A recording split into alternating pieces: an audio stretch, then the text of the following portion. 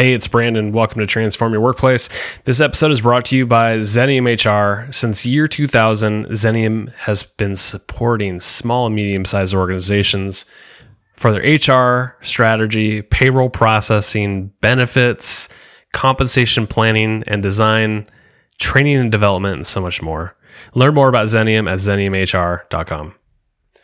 Okay, this episode was a really fun one. I had a conversation with Brian Adams and Charlotte Marshall, and we talked about their book, Give and Get Employer Branding, Repel the Many and Compel the Few with Impact, Purpose, and Belonging. They've just got some great ideas about employer branding. They say with traditional employer branding, most organizations are doing kind of this one-way value exchange where they're talking about how awesome they are and it's so good to work here. Whereas, with good employer branding, we should actually be doing a good job repelling people that wouldn't fit. So ones that don't align with our mission, our purpose, values, all of those sort of things. So good employer branding will do just as good a job as attracting as it does in repelling. You're going to enjoy this episode. I know I did. There's a lot of good tactical takeaways that you will get by the time you're finished with this episode. Hope you enjoy it. Feel free to reach out to me on LinkedIn or Instagram. And my email address is in the show notes if you want to contact me that way as well. Can't wait to hear what you think about the episode and how you're using this podcast for your development. Enjoy the conversation with Charlotte and Brian. Talk to you next week.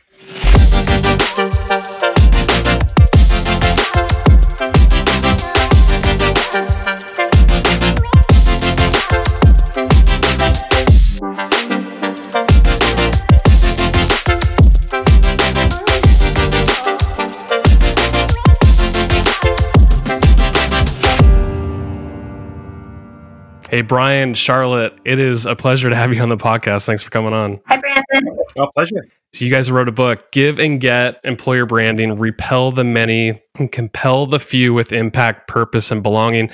And I want to dive into this book, but first, what I thought would be helpful before we get too deep, please define what employer branding is for those that may not understand it, and then the employer value proposition, because we're going to talk about that a lot too. So, employer brand is essentially your reputation as an employer.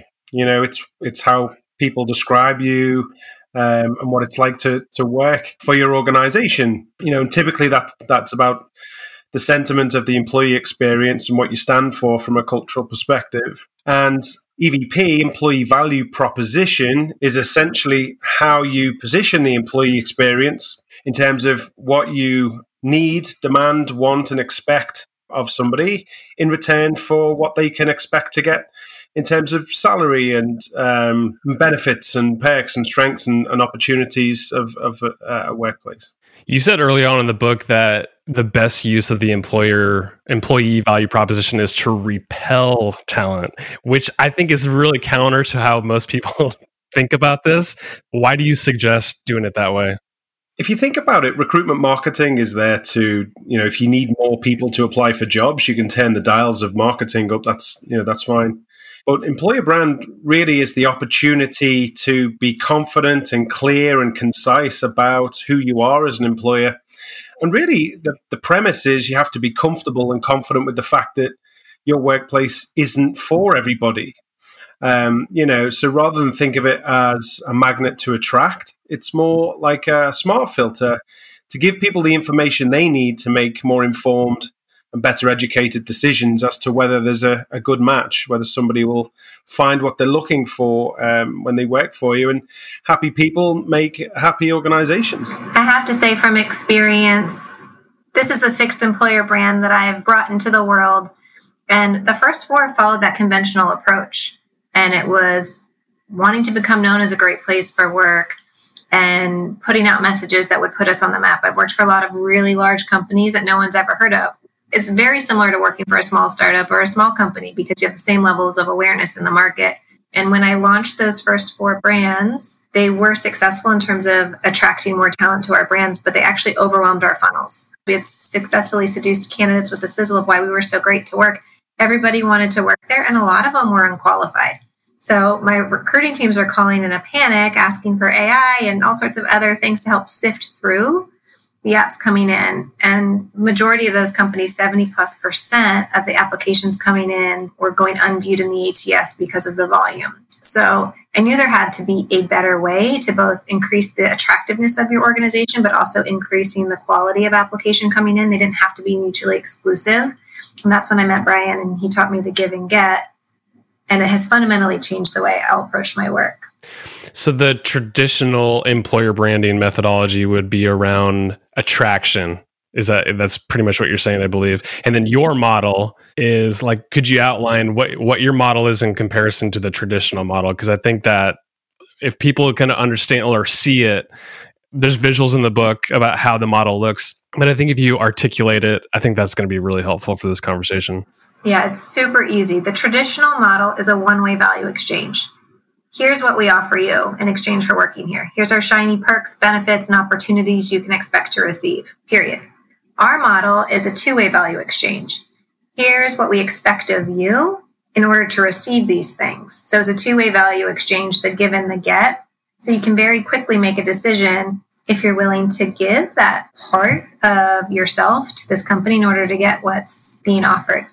You made a really good point in talking about Glassdoor and why people spend a lot of time on Glassdoor before applying for a position. And I thought it was a really good point, because you're saying basically with the traditional employer branding model, there's this level of realness that you're not getting, but they can get it on Glassdoor and websites like it because there are stories and reviews that might really shed some light on what it's really like, what the employee value proposition is really like. Can you elaborate on that point and why it's such an important thing for people to understand?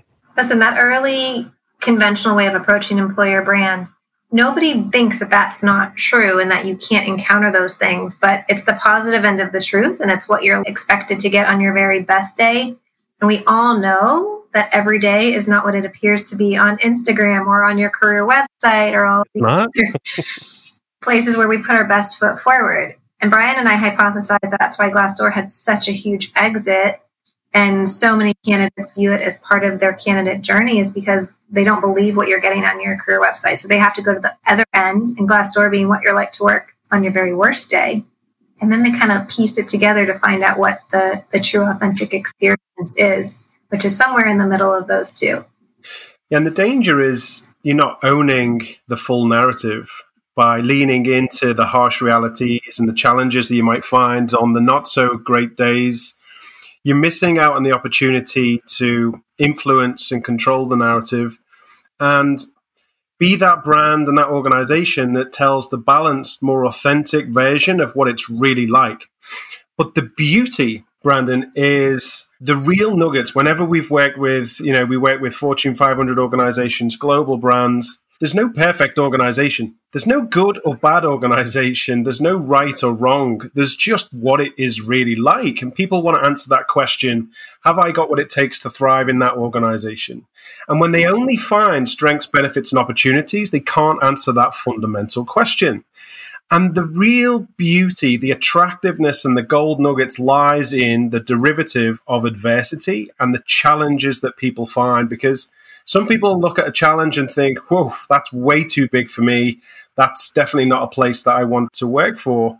Some will look at that challenge and go, wow, look at the size of that challenge. I can find real purpose and meaning by taking that on, and they will lean into it and they will be compelled to want to know more. So if you use the harsh realities and the adversities of the employee experience that people know are there, you can use it to your advantage. And often it's the way that we find the point of difference, that sort of unique voice that stands out and gets you noticed for the right reasons as well. Brian, on that note, you guys talked about the just storytelling in general and the hero's journey for this give and get model. And you brought up the Star Wars and Luke Skywalker as an example. And I love that because I'm a total geek. But maybe share why storytelling and that hero's journey is really important and how you use that Star Wars example. I thought it was beautiful. Yeah, so first of all, it's well documented that the art of story is, the best way of putting ideas into the world. It's how to capture somebody, emotionally and make that connection and leave a lasting impression. It's been proven, way before our book, that storytelling is just so effective from a communications point of view. But the way we use it in the book, well, a number of ways we use it in the book from the Star Wars perspective, is we put ourselves in the shoes of Luke Skywalker.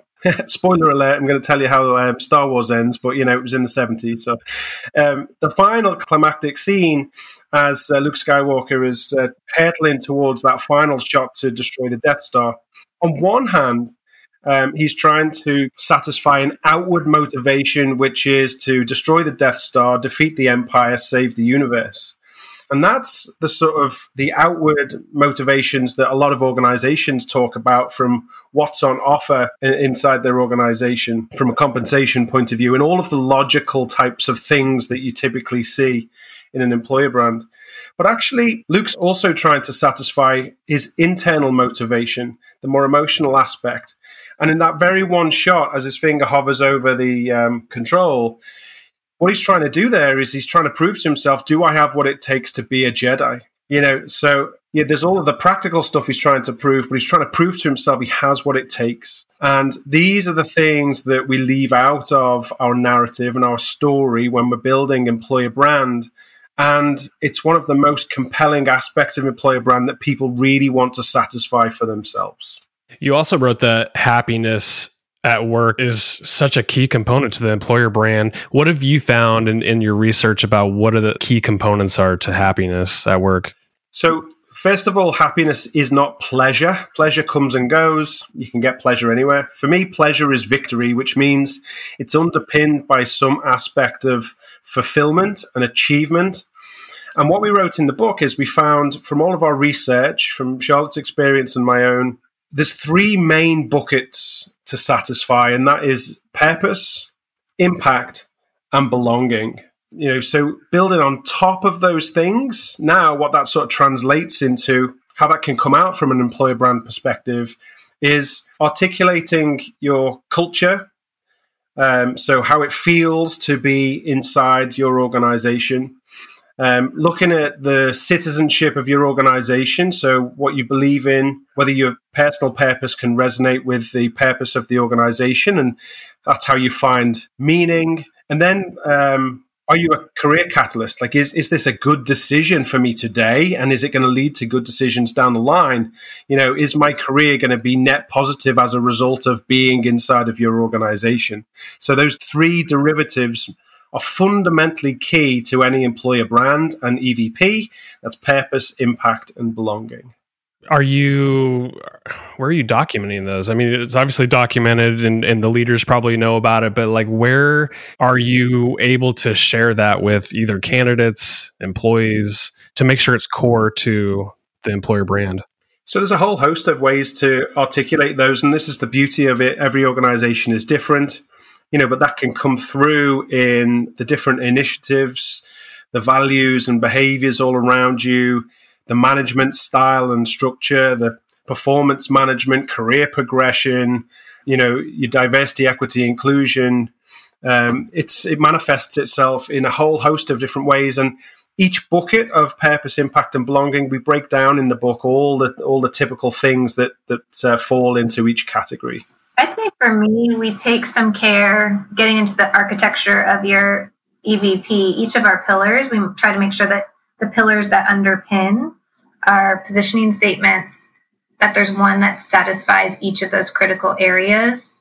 And we'll reduce each of those down to a single storyline. And then from a candidate and an associate or employee's perspective, it's storytelling. So I don't care if people associate the pillar name or pillar word with each of those big ideas, but I want to start sharing stories to my candidates and internally to my workforce to reinforce that those values, behaviors, and traits are alive and well. And the beauty from a candidate perspective is if people are reading those stories and they're reading them before they apply, your brand is going to be so much higher because they're applying after being attracted to the heroes in your story. Their values, the behaviors, the way that they work, the challenges that they're overcoming. They should be a better cultural addition and a more tenured associate. internally, you re-recruit the people that you have, and you're championing the behaviors and values that you hold so dear. So it works really well in both of those audiences. So much of this give and get model is about being honest with where you are as an organization, what kind of people you have, what the work is like. Do you encourage employees or employers to document this in some way? Like, is there an exercise that you can take your whole organization through that you might capture the honesty? Because I imagine when you ask somebody, like, how is work like? Like, what are the challenge? Like, are people really honest about that? So there's got to be some sort of methodology around collecting this type of data. So first of all, the liberating benefit to this is when you allow somebody to tell the story of what it's really like, including the sort of warts and all. You're much more likely to get people coming forward with their stories. But the give and get model isn't just for external attraction. It's to appreciate and acknowledge the hard work, the demands, the sacrifices, and the conditions on which people are thriving. And when you do that, people can see themselves and they are recognized and acknowledged and appreciated. So they're much more forthcoming with stories that personify that. But it really comes to life when you then drill down to initiatives like you might have a referral campaign or an engagement campaign or an attraction campaign where you can ask, tell us a time when this pillar has been true in your career with us so far. Or it might be as simple as, what are the values and traits that you admire in the people around you and why? Or tell us about your worst day and what you learned from it. So there's a whole host of ways of probing and prodding and asking for stories and questions.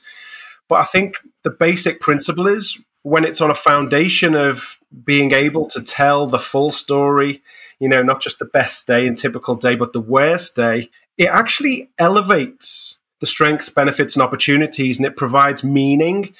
And it's also the quickest route to find passion and pride inside of an organization, because, something that you're proud of, typically you've had to work hard, you've been pushed, you're out of your comfort zone, it's not been a bed of roses to get there.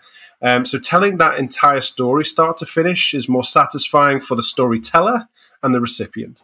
Brian, I think this one's going to be for you. How did you come up with the 5 reasons not to join PH Creative? And where do you use that? It's good.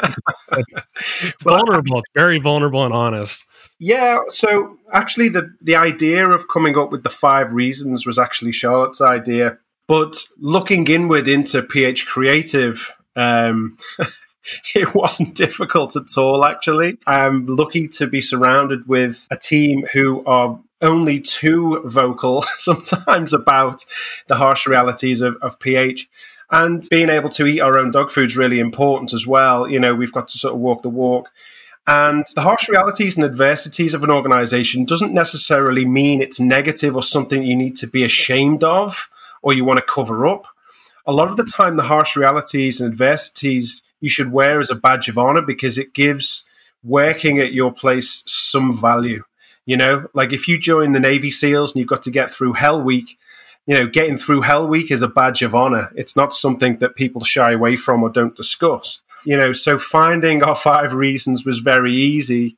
And some of them, we're proud of. And that's how we assess whether people can perform and thrive at PH or not. So for a lot of employers, if they're going through this work, they've determined the pillars, they've defined their employee experience, the employee value proposition. How do you activate? I know this is a big question, but how do you start to activate the employer brand, both internally and externally, using this model? It's probably the hardest part of the journey, because activation is more than just creating a brand book and documenting your pillars and your value propositions and placing it on your intranet site or maybe emailing it to your workforce. It has to become part of your experience. And that takes a lot of mobilization and a lot of change management on the touch points internally where it makes sense to infuse your campaign, and having teams that can articulate those key messages for an internal audience and reinforcing them through your communication touch points.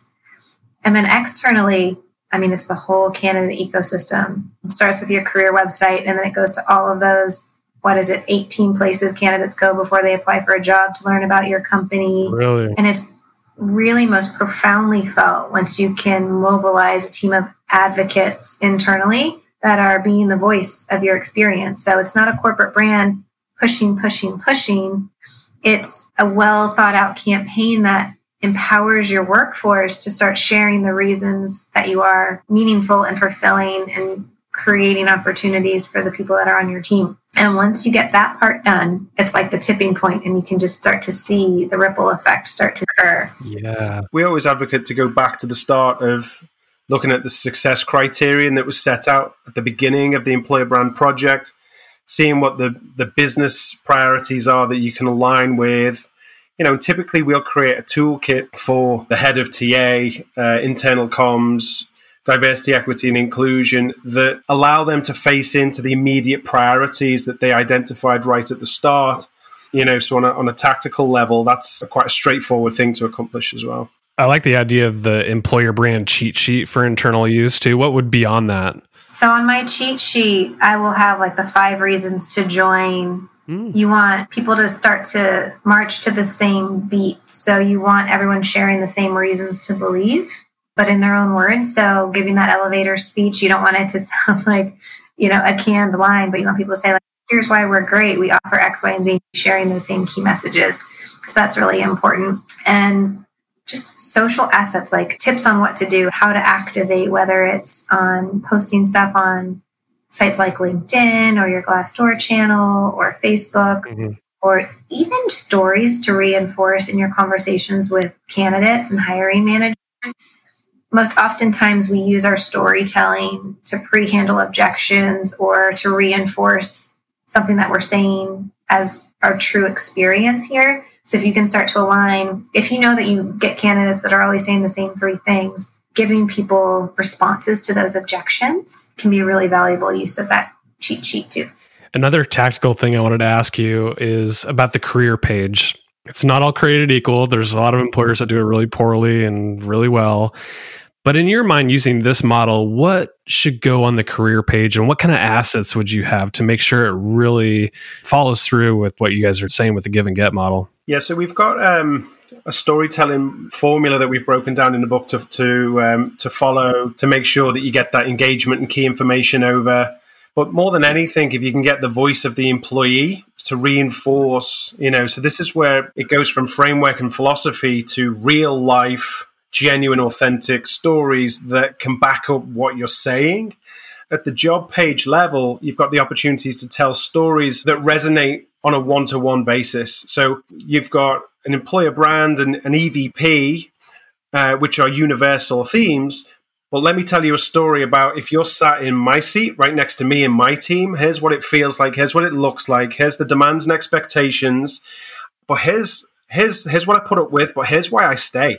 And here's why it's great. And here's what it feels like. And here's what it looks like.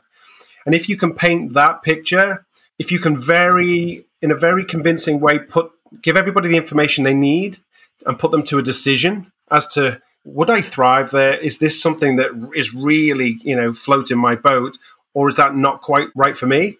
Then you've done your job, So it's down to a compelling way to put somebody to a meaningful decision.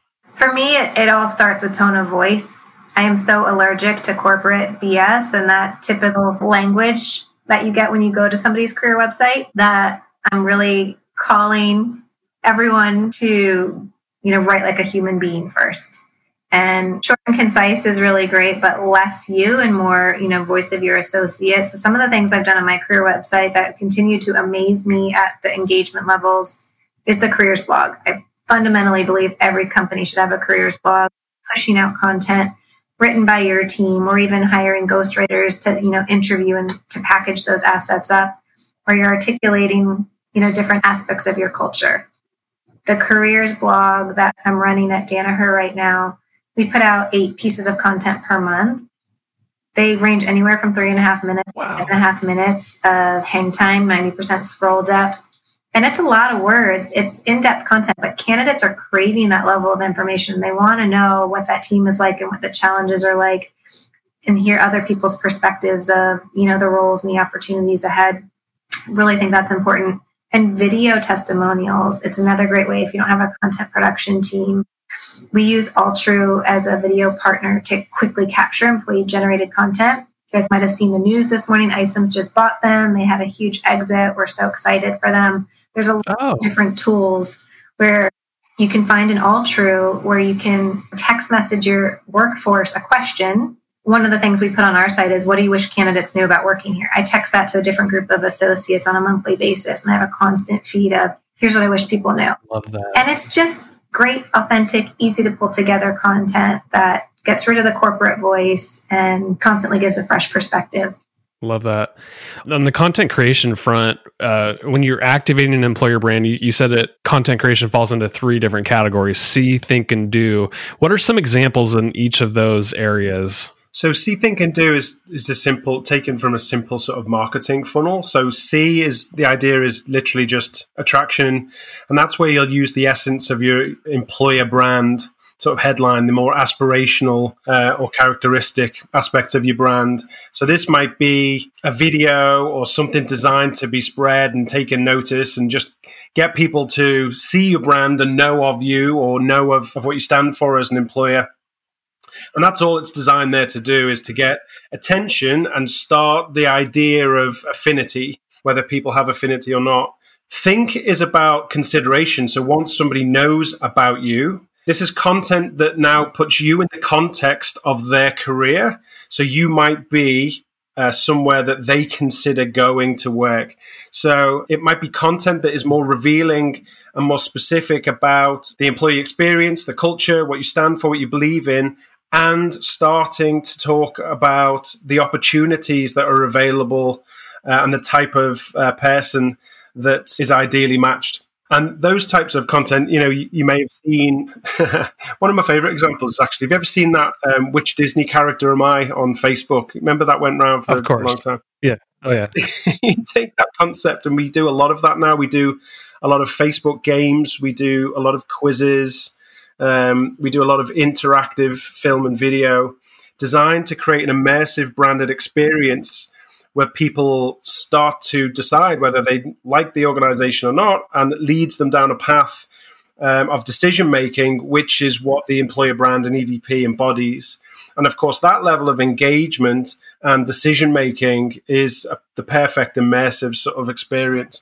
But it can be super simple as well. It could just be employee stories.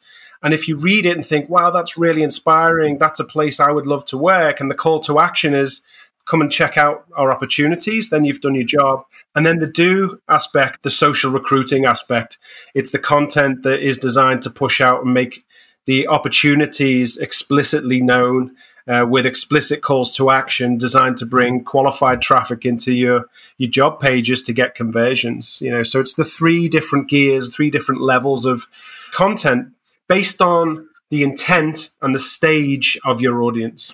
So I think if employers shifted to this give and get model versus what they're doing right now, which is the traditional employer branding model, it seems like a big investment in time, asset creation, capturing the stories, all of that. Is there a lot of time involved early on when you're shifting to something like this? And then, what kind of results could we be looking at long term? The timeline is completely dependent on the client side. So Brian and I, when we worked together for the first time when I was at Magellan Health, we actually set a goal to develop and activate the employer brand in 100 days. And then we ended up delivering it in 78 days, which is probably the fastest Fortune 500 employer brand timeline I've ever heard of. Previously, it took 12 to 18 months at every big brand I had helped. And that timeline really does you a giant disservice, because all of the insights and research you've done to create the messaging runs risk of no longer being relevant by the time you get to market. So you really have to learn to move a bit faster. Traditionally, I would say, 4 to 6 months is probably a more realistic timeline, because it just depends on the complexity of your organization, how many people you have to survey and talk to, and how many geographies and job families need to be reflected. But it is possible to move at pace. Brian and I proved that. Yeah, and it's certainly not doing more. It's just doing slightly different. And, in terms of your question of results and, the benefits and all the rest of it, the time you save when you have something that is confident and clear and polarizing to an external audience, the time you save the recruiters only talking to people who know what they're going to get themselves into, and educating recruiters so they actually have a better idea of what a good candidate looks like. The long-term efficiencies we're seeing and have been seeing for a number of years now, the business case writes itself. Because an organization's evolving, does this process evolve with it, or is there sort of an expiration date with the work that you're doing on this Give and Get model? Yeah, so we say an employer brand, the essence, the aspirational headline, that's something that should last you, 3 to 5 years, depending on the trajectory of the organization and the general sort of pace in which organizations organically evolve. But the EVP is your shop window, and that really does need to reflect the reality of today at all times. So a light refresh every 12 months is what we recommend. But that doesn't have to be heavy duty, and it's not anything that needs to blow up the work that you've done. It's more of an evolution and maintaining that the proposition is accurate. And there's always an opportunity to find newer versions of the stories that back up and reinforce the Give and Get. There's always an opportunity to collect more stories, and we advocate that. Whether you use Give or Get or not, you should always be on the lookout for great stories to tell. Oh, love that. Brian, Charlotte, it's been such a pleasure having you on. I love this concept. I love the model. There's so much more in your book that we didn't cover because it's such a big book. It's like 340 pages or something like that. So I commend you on writing a great book. Where can people learn more about you guys, your book, anything that you want to point people to before we part ways? You can check us out on giveandget.net. You can learn more about Brian's background, my background, upcoming speaking opportunities, workshops. You can find a link to the book on Amazon by searching Give and Get. You can pick up the Kindle for, I think, under $10, the Kindle version, and then the paperback is still selling pretty well. So you can find us giveandget.net. Awesome. Thank you guys for coming on. Appreciate it. Thanks, Brandon. Thanks, Brandon.